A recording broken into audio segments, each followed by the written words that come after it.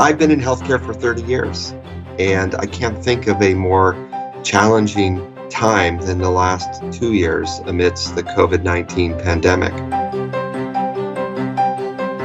I was just mentally preparing myself for something at some point. I just didn't know it would be so early. And, it's been a time of intense difficulty and stress and complexity for all of us.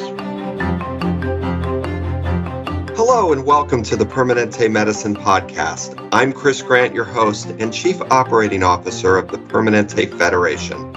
Today's podcast episode is being recorded remotely so we can follow safe social distancing practices.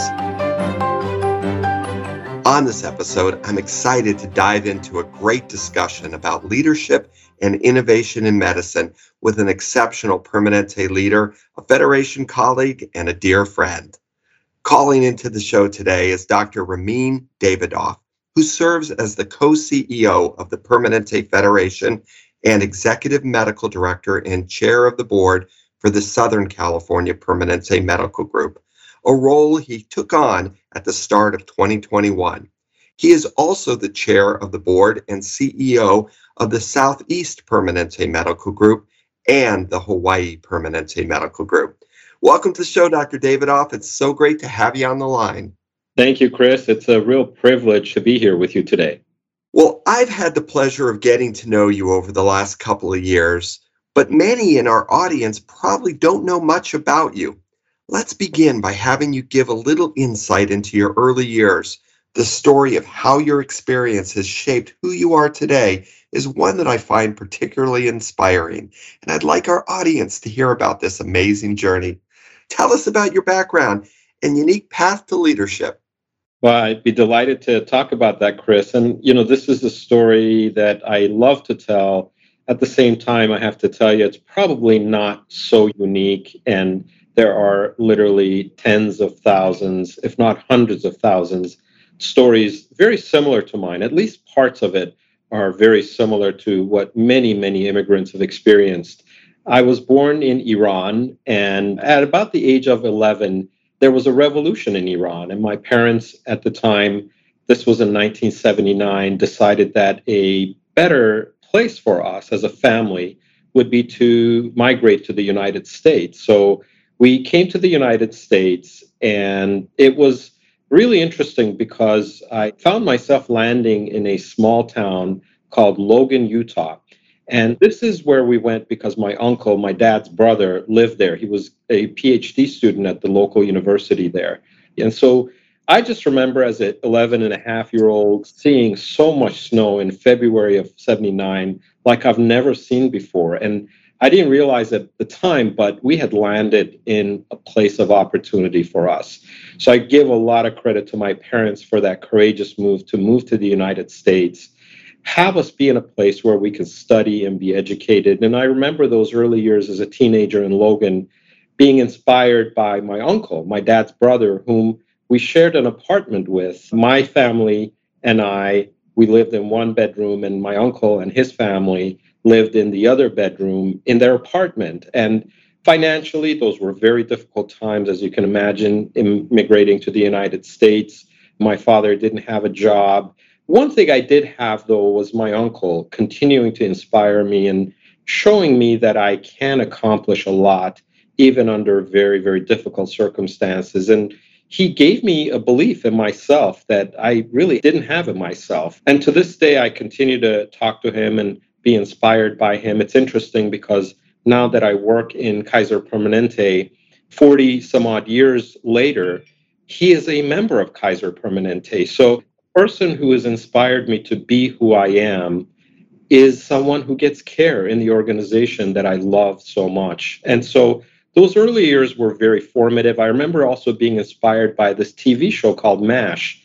There was a character in MASH, Hawkeye Pierce, who I really related to. And he was funny and bright and smart and popular. And he was everything that I wanted to be. So he's the reason, actually, I went into medicine and was really inspired by MASH. The thing I remember about Hawkeye is he never gave up. He had such passion for human life and humanity in general, and he never gave up on any of the wounded. And so that was the kind of work ethic that was woven into me in those early years. And I just really wanted to be like Hawkeye. And in my fourth year at UC Irvine Medical School, I did a sub internship in urology. And that was at the Los Angeles Medical Center in our Kaiser Permanente facility. And right then, I knew not only I wanted to become a urologist, but also wanted to practice in Kaiser Permanente. I just fell in love with the hospital, with the people, with the specialty. And then after a 6-year residency at the Los Angeles Medical Center, I was fortunate, again, enough to be able to get a job at our Baldwin Park facility here in Southern California, where I practiced urology for about 23 years and enjoyed every bit of it. And I never went into medicine to become an administrator or a leader. I just wanted to be the best physician, the best colleague, the best consultant that I could possibly be. Little by little, I found myself in committees and presenting programs and initiatives. And from there, I ran for the board of directors representing the Baldwin Park facility, and I was fortunate enough to be elected to that. And then again, really fortunate set of events where I became the assistant area medical director, where I gained a lot of operational experience. So combining that with my governance role on the board of directors, my frontline physician perspective as a practicing physician, as well as my assistant area medical experience, gave me a unique perspective, which I believe prepared me for the role that I'm currently in, which I love and enjoy immensely every day. Wow, what a great story. And you're right, it's not unique in that the United States is a wonderful country because of the rich history of immigration. And what you represent is a pathway that many have been on, but you also provide inspiration for what's possible. My father immigrated to the United States in a very similar situation as yours when he was also 10 or 11 years old and spoke very little English. And I have just a whole rich set of stories for him about the difficulties of immigrating at that age and acclimating into society, but also how it shaped him and the values and the work ethic. And so I'm not surprised, Dr. Davidoff, about your ascent in the humbleness of your leadership, of acknowledging all of those bright people surrounding you that you learned from. Also, I think is a testament to who you are. I've been in healthcare for 30 years, and I can't think of a more challenging time than the last 2 years amidst the COVID-19 pandemic. And you began your current leadership role as CEO early in the COVID-19 pandemic and at a time of great societal change. What are some of your tools for leading effectively during these challenging times? Thank you, Chris. It's really been a remarkable time. And I knew when I was selected for this position that I'd have to face some form of crisis at one point or another. So I was just mentally preparing myself for something at some point. I just didn't know it would be so early. And, it's been a time of intense difficulty and stress and complexity for all of us, for the entire world, really. And there was no playbook. In all those times where I was telling you about my high school and medical school and college and residency experiences, you don't get prepared truly for a pandemic of our lifetime. And I found myself in a situation very early on in my leadership where people were really looking for me and for many leaders to provide a path, provide a direction at a time of ambiguity and tremendous chaos. And in times of crises, there's tendency for overreaction and doing so instinctively, but that's not really particularly helpful. And also, it doesn't help to freeze and do nothing. And so it's really important to find that right balance of acting quickly and rationally, and also being willing and courageous enough to ask for help and support when you need it.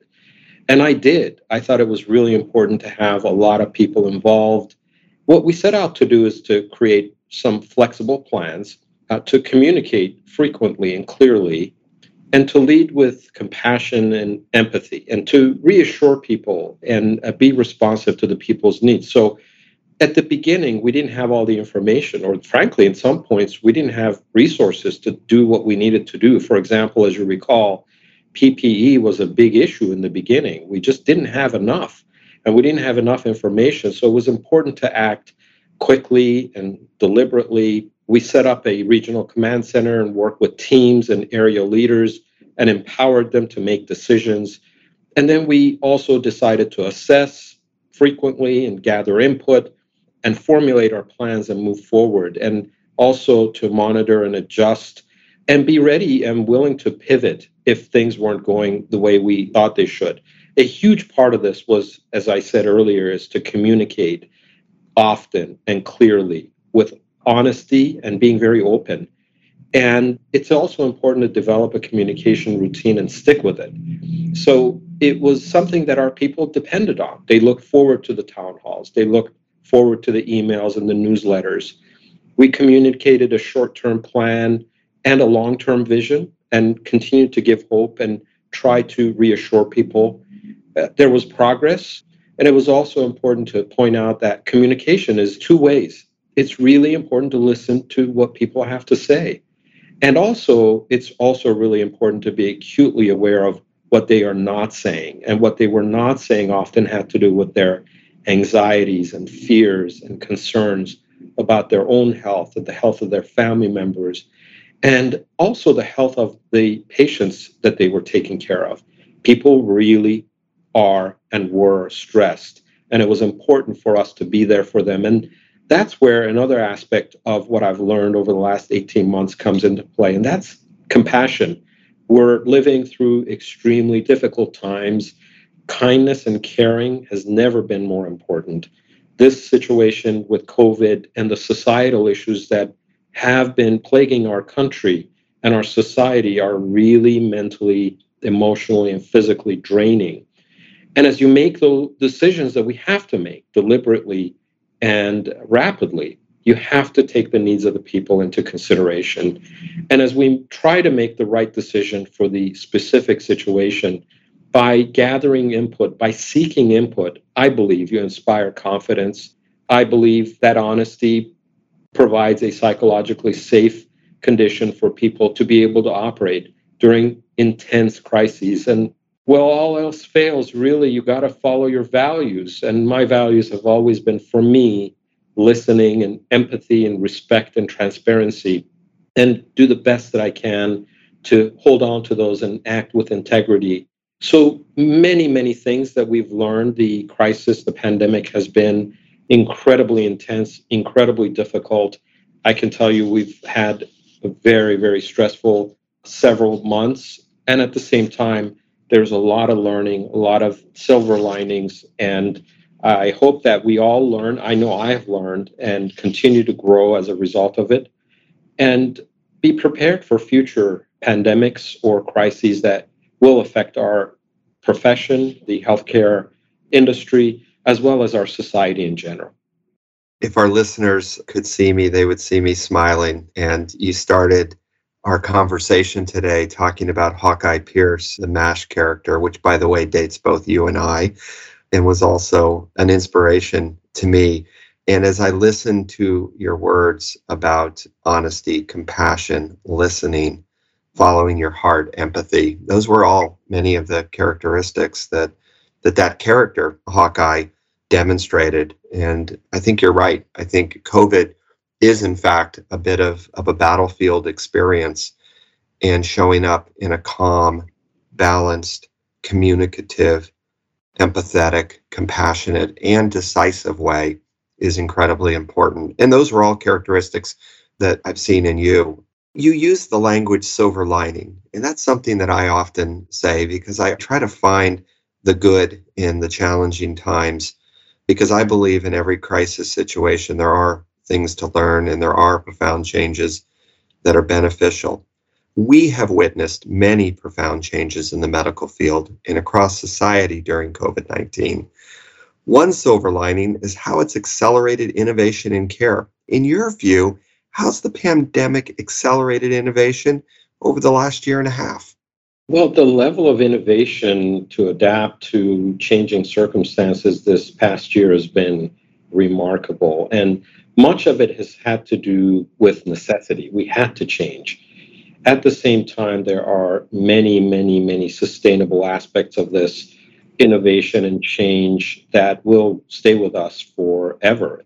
At the peak of the pandemic, we were providing more than 80% of our patient appointments using virtual visits. And that was never the case even 2 years ago.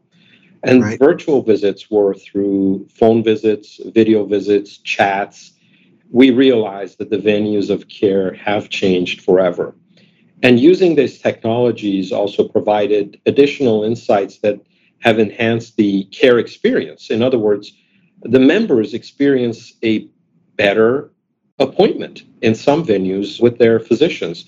Many physicians have also shared with us that they get to know their patients better through the video visits because they can see the homes of the patients, their family members, and even pets. And these are very important aspects of our patients' lives. And so, especially in mental health, we're seeing similar benefits where there is less stigma associated with a telephone or video visit with a therapist or psychiatrist. So I think the innovation that we've seen has been incredible. Going forward, we'll be working to find the most effective and efficient blend of face-to-face and telehealth and video and phone visits that benefit our patients the most, as well as our physicians. And as we continue to pivot towards a virtual world, many of these services that have been in place after the pandemic as a choice for our patients, we will also need to make sure that our physicians are not overwhelmed by technology.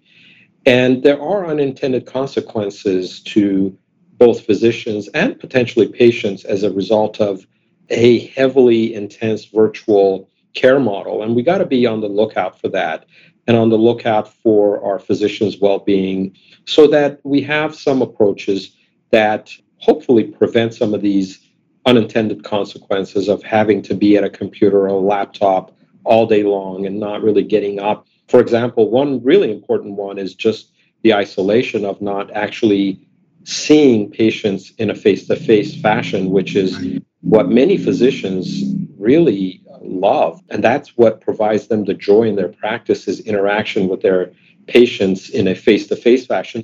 I believe that KP is uniquely situated to be able to provide the architecture for what that future of a healthcare delivery model can and should look like. And at the same time, we need to really be on the lookout for the unintended consequences that will come up. And when they do, we need to be flexible enough to pivot and fix those issues that we face as a result of our virtual first and digital first strategy. That's great guidance. I want to continue on this path of innovation. Innovation is a cornerstone at Kaiser Permanente. It always has been in our DNA. And it's even more vital now as we adapt to a shifting healthcare landscape. What are some of the innovative approaches and initiatives within your organization that stand out in your mind? That's a great question. There are so many. And I think our program in general, because of being integrated in a coordinated system, enables us to be partners and work closely with our community to take care of our patients. And there have been many innovations that have gone into place and many, many more to come. We have e-visits, we have a very exciting virtual platform, chats. A lot of the innovations that have happened have been as a result of the investment of our organization in these innovations. And one of the earlier ones was the electronic health record, which the organization invested in some 20 years ago. And now we are doing exciting things such as e-visits and chats and many other things. So, for example, with e-visits in 2019, in Southern California, we did 30,000 e-visits. That number increased to 2 million in 2020. And so far in 2021, more than 3 million e-visits have taken place, which is a very, very exciting prospect for our organization. There are several other current initiatives that we're working on. A couple I'd like to highlight are, for example, the Polaris project, closed loop, end-to-end virtual ecosystem for members to receive quick and convenient specialty trained musculoskeletal care. And this new model was piloted in a single medical center, and we will continue to pilot it and test it and grow it and scale it. And we will test it on a greater scale in the coming months. And the larger vision for a project such as Polaris, which involves mainly musculoskeletal issues, is to use it as a template to redesign care for the virtual ecosystem for multiple specialties beyond musculoskeletal, and at the same time cementing Kaiser Permanente's position in the marketplace as an organization that provides patients with tomorrow's healthcare, the vision for tomorrow, and make it happen today. So another one is the virtual urgent care. This is also very exciting, that the traditional urgent care model is being challenged. And I think we're going into virtual venues with it. And we've recently introduced a urgent telehealth care with 24/7 access to video visits and phone visits, as well as text chats with a care provider. I thought it was so critically important to have a coherent strategy as it relates to transformation and innovation.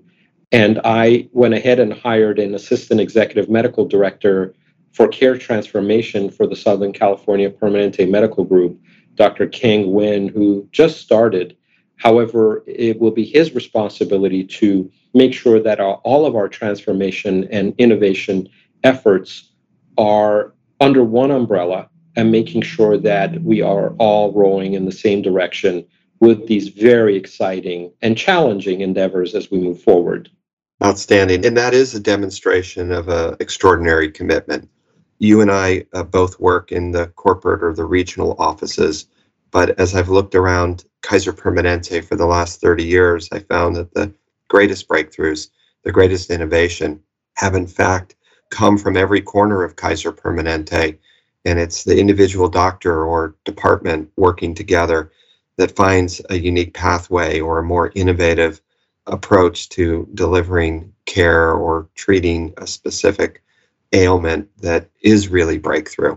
And our ability to identify it, to capture it as transformative, and then to spread it is unique and important. So I'm delighted at the role that you've created for Kang Nguyen, and I think it's going to pay profound dividends in the years ahead. I really appreciate you highlighting that very point. And as brilliant of administrators and leaders that we have in the organization, the truly transformative ideas, in my experience, come from those who are closest to the care. And I experienced this early on in my career at the Baldwin Park facility in Southern California, where the IQM, or the Inpatient Quality Management System, which has really re-engineered and redesigned inpatient care so that quality as the forefront of what we do each and every day, was initiated. And that initiated from folks that were closest to the care delivery. So we've already touched upon some unbelievable change and advancements happening in medicine right now. To wrap things up, I'd like to look ahead and hear your thoughts on what's next. How will innovation shape the future of medicine? But innovation and transformation have to be at the forefront of our minds looking into the future. And we have to redesign, re-engineer, and reinvent the care delivery model of the future. The pandemic drove increased awareness of the need to create a more sustainable post-pandemic healthcare system, and to do so on a larger scale. And we're also seeing across the country a shift to a value-based care model, and with the use of the virtual technologies to center treatment around the patient. Those are the lessons we have learned, and innovation and transformation have to be our tools to get to that stage. One of the other things we learned is we have to figure out how to reduce healthcare disparities as we innovate and re-engineer the future healthcare model. And to have that in mind, and part of the formula, and look at all future healthcare delivery models through innovation and transformation from the lens of reducing healthcare disparities, as we saw throughout the pandemic. Those disparities were highlighted even more, and we simply cannot continue to do things the same way we've always done them. We need to innovate, we need to transform, and we need to keep healthcare disparities at the forefront of everything that we do to reduce those disparities to the best of our abilities. I love that you highlighted the importance of healthcare disparities, whether it's ethnic, socioeconomic, or even just the simple zip code that somebody lives in. If we can solve and achieve equal treatment, equal outcomes, we in fact do transform healthcare in a very profound way. So, Dr. Davidoff, I'm grateful for your focus and this being a priority of your leadership and your administration. I think you're going to have a massive impact on not just Kaiser Permanente, but on healthcare through this important prioritization. We could go on for hours, and I genuinely have enjoyed talking with you and getting to know you better and hearing about your childhood and your vision for the future.